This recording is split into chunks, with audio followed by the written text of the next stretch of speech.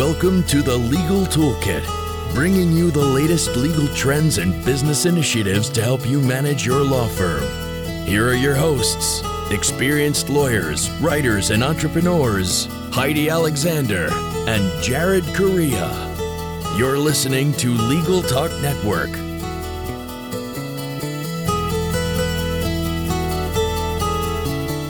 Hello and welcome to a new episode of the Legal Toolkit here on the Legal Talk Network. I'm your host, Heidi Alexander. I'm also a law practice advisor with Massachusetts LOMAP. LOMAP provides free and confidential law practice management consulting services to Massachusetts attorneys. For more information on LOMAP's offerings, visit our website at masslomap.org. Here on the Legal Toolkit, my co-host Jared Correa and I provide you with a new tool each month to add to your own legal toolkit so that your practices will become more and more like best practices. And before we get started, we'd like to thank our sponsors. This podcast is brought to you by Amicus Attorney, developers of legal practice management software. Let Amicus help you run your practice so that you can focus on what you do best, practice law. Visit amicusattorney.com and get started today. We'd also like to thank our sponsor, Scorpion, who delivers award-winning law firm web design and online marketing programs to get you more cases. Scorpion has helped thousands of law firms, just like yours, attract new cases and grow their practice. For more information, visit scorpionlegal.com/podcast. In this episode, we'll be diving headfirst into smart legal contracts, blockchain, and Bitcoin. If you have no clue what I'm talking about, this is your cue to continue listening. I brought an expert to help us to understand these concepts. My guest, Josh Stark, no relation to the House of Starks, right? I'm hoping. None of them I'm aware of, Heidi. All right. For all our Game of Thrones listeners out there. So Josh is an attorney by training and currently head of operations and legal at Ledger Labs, which consults on blockchain technology. Josh has extensive experience in blockchain technology and how it applies to real-world cases, particularly in the legal and financial industries. In layman's terms, Josh is going to help us understand the technology and why we as attorneys should be interested in this phenomenon. Thanks for joining me today, Josh. Well, thanks for having me on, Heidi. I'm really happy to be here. Now, before we can talk about its application to the legal industry, let's first spend some time understanding blockchain technology. Let's start at the beginning. Where did the concept of blockchain technology come from? What was its original purpose? So the original purpose was the creation of Bitcoin, which is, as you probably know, a digital currency that's designed to operate globally without any central party being responsible for it. And the technology was first invented and described by a person or persons who called themselves Satoshi Nakamoto, the still unknown creator of Bitcoin. So that said, the key components of blockchain technology, things like peer-to-peer networks, public and private keys, and various other cryptographic techniques, have been around for many years and sometimes decades. So the genius of blockchain technology was combining these existing components in a particular way to create something like Bitcoin. All right. And so as we go through this today, do not assume that we know anything. Okay. That's how I'd like to do this. We are at the most basic level. You're going to help us out here. So in basic terms, and again, I mean very basic, explain to us what blockchain is and what it accomplishes. Okay. So think of it as having two components. So first there's a ledger, or a database if you want to think about it that way, but some set of information. In Bitcoin, this is of course a ledger, a long list of transactions or account balances. So that's the first component.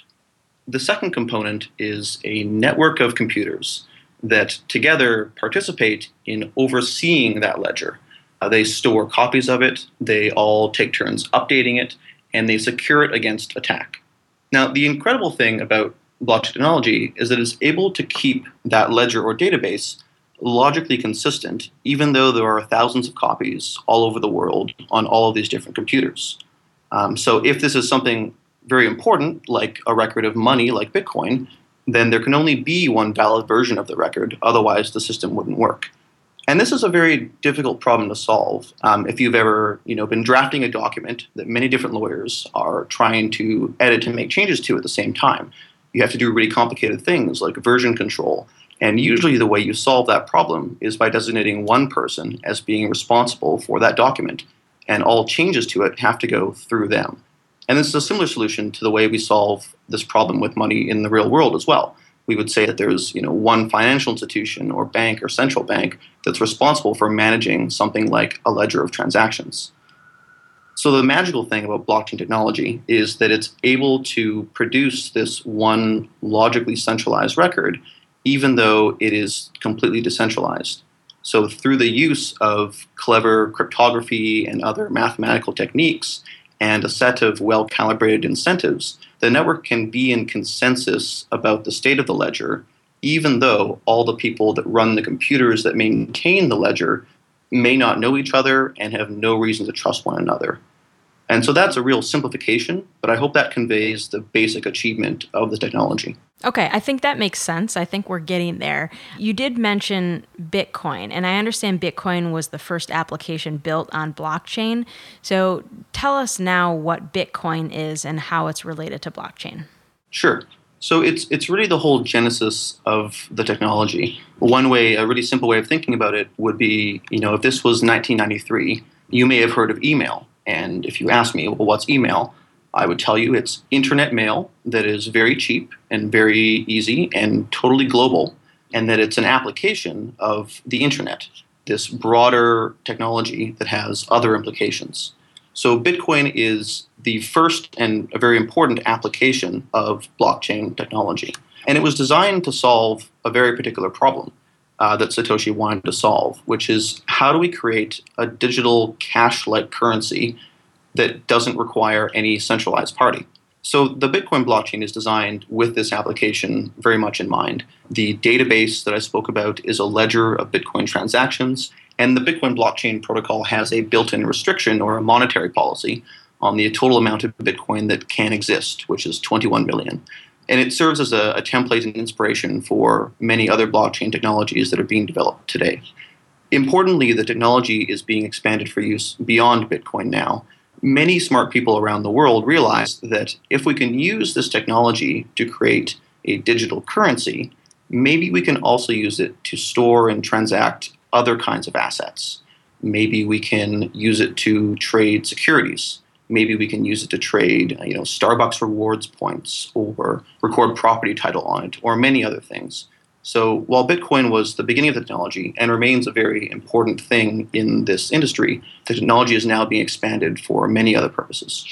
Now, you mentioned that part of this relies on a decentralized platform. So without a centralized platform, security issues come to mind. And so can you explain how blockchain technology ensures the security of, say, a Bitcoin transaction? Of course. And this is something that people are always concerned about. Naturally, the idea of internet money doesn't sound very secure, right? And we have all these hacks that happen all the time that people are very reasonably wary about. So there's two things that you might mean by security. One is, how do I make sure that no one else can spend my Bitcoin? So in order to control Bitcoin that you own, the system uses something called public and private key cryptography. And essentially, or simply, the way this works is your private key lets you prove to the blockchain network that you own an amount of Bitcoin, but you never actually have to show anyone else the private key itself. And this is very different and more secure than, say, the way we engage in credit card transactions, where you enter all of your secret information necessary to make a purchase, and then you send it over the internet, and you have to trust whoever has it in the end, whether that's Target or Sony, and you have to trust that they won't lose it, which sometimes they will, as we know. So someone could still get your private key off your computer, but that's no different than a password or a credit card number already. So the reason it's more secure than a credit card is that it uses this system, which is just by its very nature more secure. Importantly, this isn't a unique feature of blockchain technology. The basic techniques for public-private key cryptography have been around since the 1980s. We could have built our online payment and authorization systems using this tech, but we didn't, instead opting for passwords and things like just entering your credit card information. These are a lot more user-friendly, of course. We're all kind of familiar now with how passwords work, but it is less secure. So that's one way.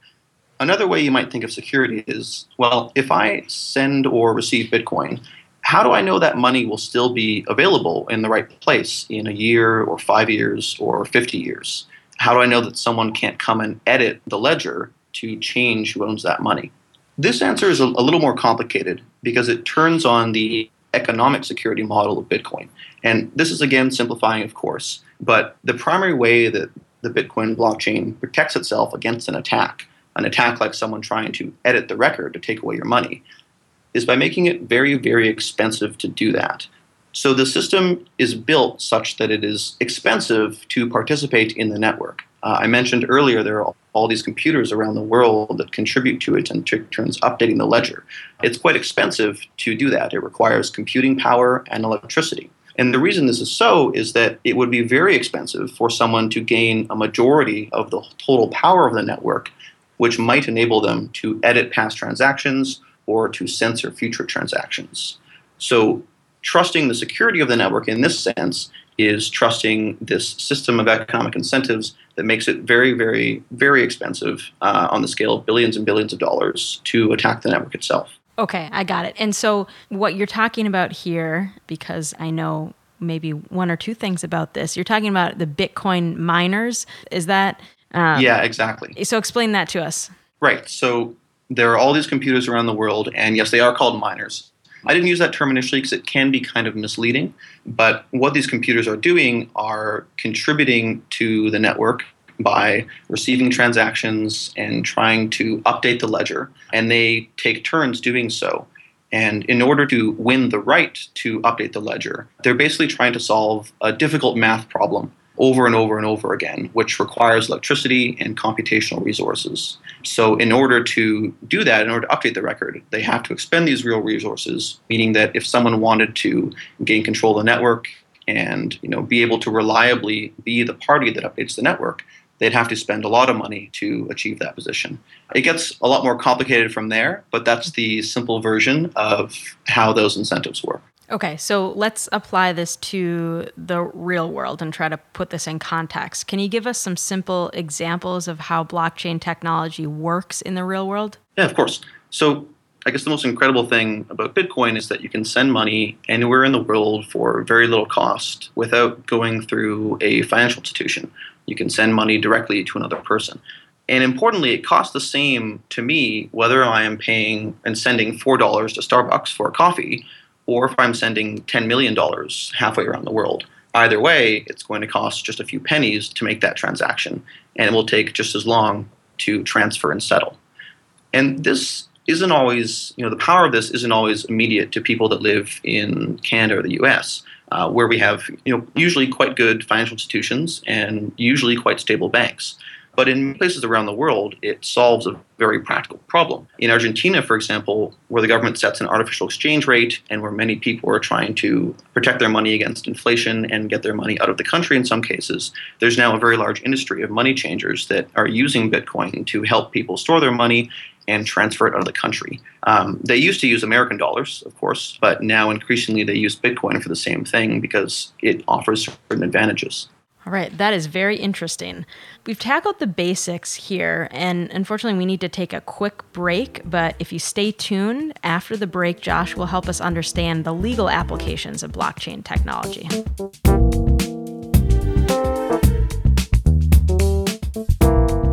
Not getting enough cases from the internet or the kind of cases you want? Scorpion can help. Over the last 15 years, Scorpion has helped thousands of law firms just like yours attract new cases and grow their practice. During this time, Scorpion has won over 100 awards for their law firm web design and online marketing success. Join the thousands of law firms which partner with Scorpion and start getting more cases today. For more information, visit scorpionlegal.com/podcast. These days, law firms need to do more with less. Making this happen requires efficient, cost-effective tools that work the way you do. Available as a desktop or cloud solution, Amicus Attorney practice management software improves the organization of your firm and drives your bottom line. Visit amicusattorney.com to discover how you can join the thousands of lawyers who rely on Amicus every day to run their practices. Welcome back to the second half of our show with Josh Stark, Head of Operations and Legal at Ledger Labs. Now that we've worked our way through Bitcoin and blockchain, I'd like to move on to specific applications in the legal industry. First, let's talk about the idea of smart or self-executing contracts. Can you explain and give us an example? Sure. So the basic idea of a smart contract has been around since the 1990s. And the basic definition would be to articulate and verify and execute the terms of an agreement in code rather than in natural language. And the classic example offered by the person that coined the term, Nick Szabo, is to think about it like a vending machine.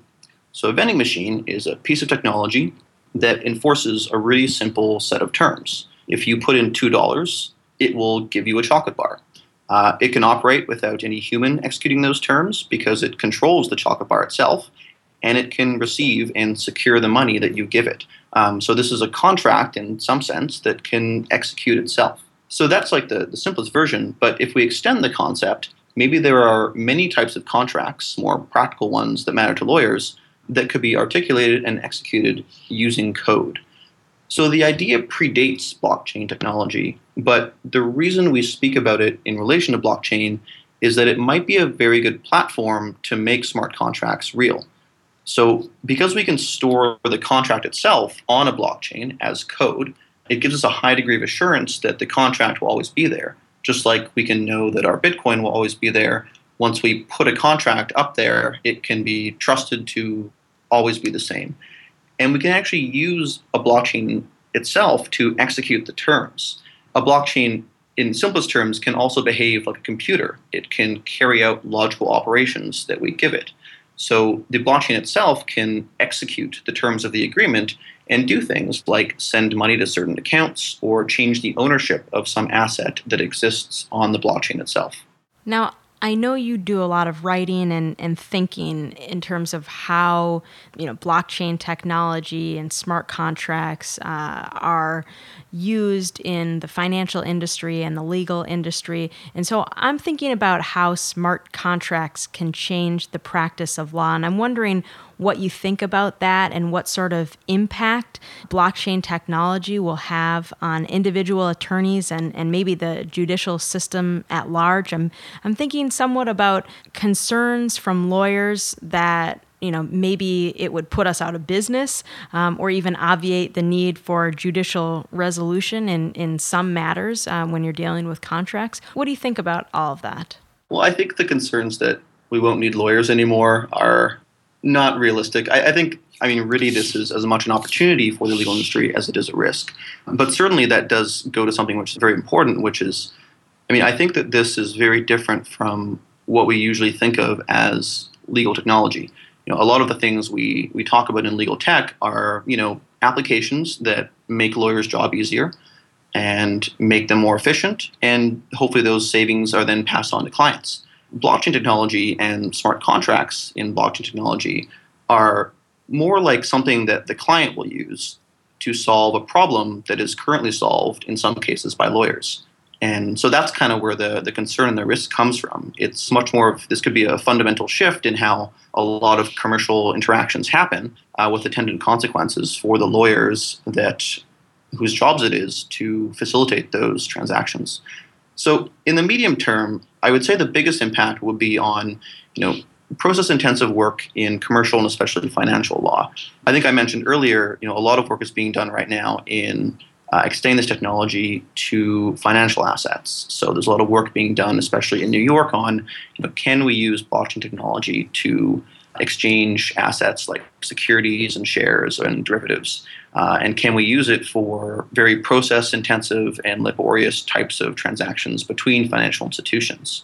And if that can be done, then the ability to execute terms automatically on this technology might make it easier for the clients of lawyers to do things with fewer billable hours and to take advantage of just some of the basic features of software, which is that it happens automatically, it's machine readable, and it's often very efficient. So, but that said, the world is a lot more complicated than people give it credit for. And in order to make a smart contract that will never need a lawyer to be involved, would require us to program that smart contract to take into account every possible outcome. But in the real world, things go wrong, and that's when litigators and the courts have to get involved. So, there's always going to be tricky issues, especially when it comes to human performance, whether a party was negligent or not, what rights were owed to the shareholders. These are all very difficult questions, even for people to answer, and I don't think it's realistic that we can solve those through the use of smart contract code anytime soon. So I think that the impact will be felt in the industry, but certainly there's a lot of things the legal system does that is very complicated and not something that we can just reduce to code. And do you think that blockchain might also be able to solve some access to justice problems? Perhaps in a way. Usually when we talk about access to justice, we're talking about people that cannot afford a lawyer and suffer great consequences because of that. And I think really the use of blockchain technology and smart contracts, as we see it in the medium to long term, is really about how we engage in commerce and how commercial interactions happen and how we represent and transact many different types of value. But if you're a person under the poverty line who needs to sue to get your benefits or who loses their house and needs a lawyer to represent them, that doesn't help these people.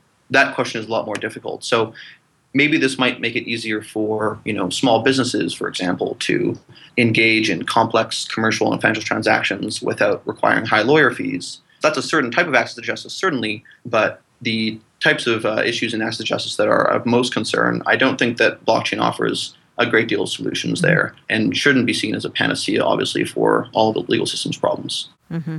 So how far off do you think we are from the adoption of blockchain technology in the legal industry? Clearly there are a number of challenges. What do you think in terms of the time frame and how can attorneys prepare for this? Yeah, it's very much the million-dollar question, right? When will this happen? I would say it's very early days. We've gotten to the point where there's a lot of work being done in expanding the capabilities of technology to allow other types of assets to be traded over these systems and stored in these systems. And as that happens, there will just be more assets in the world that use blockchain technology. And a lawyer's clients will care about those assets, and lawyers will have to understand them and be able to work with them and understand what new capabilities they offer to their clients and to themselves as well. So I think we're still, years away. The famous quote, I believe, from Bill Gates is, we always overestimate what can be accomplished in 2 years, but underestimate what can happen in 10. So I would say, a lot is going to happen in the next 10 years, but the next 2 will seem very slow. Mm-hmm. How to prepare? I would say just keep reading about it, stay on top of new developments, and try to understand it and call people like myself and my colleagues to give you an expert perspective. And it also, one of the great things about this technology is it's very interdisciplinary. It is certainly a computer science issue that technical people are required to understand, and I rely on my colleagues a lot to inform my own technical understanding of the technology. But it's also something where lawyers can really have an impact and make a difference by, providing centuries of expertise in how to structure commercial relationships and what it means to have a contract and how to deal with problems when they arise. And it really requires people on both sides of that divide to step outside their comfort zone and really dig into either the technology or, the history of our legal systems. And before we go, Josh, I have one more question. Do you have any go-to resources to learn more about Bitcoin and blockchain technology?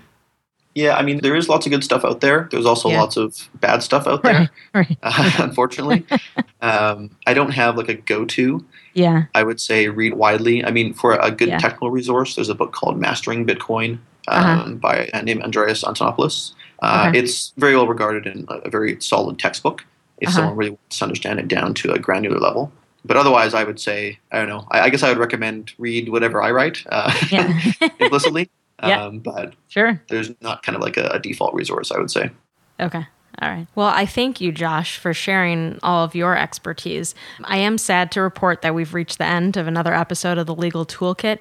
But Josh, if our listeners would like to learn more about you or ask you some questions about this, how would they go about doing so? You can email me at josh@ledgerlabs.com. So definitely get in touch. We're always eager to speak to people with an interest and a passion for this technology. Well, thank you again, Josh, and thank you, listeners, for joining me for another episode of the Legal Toolkit. And remember, you can check out all of our shows anytime you'd like at LegalTalkNetwork.com. Thanks for listening to Legal Toolkit, produced by the broadcast professionals at Legal Talk Network. Join Heidi and Jared for their next podcast, covering the current business trends for law firms. Subscribe to the RSS feed on LegalTalkNetwork.com or in iTunes. The views expressed by the participants of this program are their own and do not represent the views of, nor are they endorsed by, Legal Talk Network, its officers, directors, employees, agents, representatives, shareholders, and subsidiaries. None of the content should be considered legal advice. As always, consult a lawyer.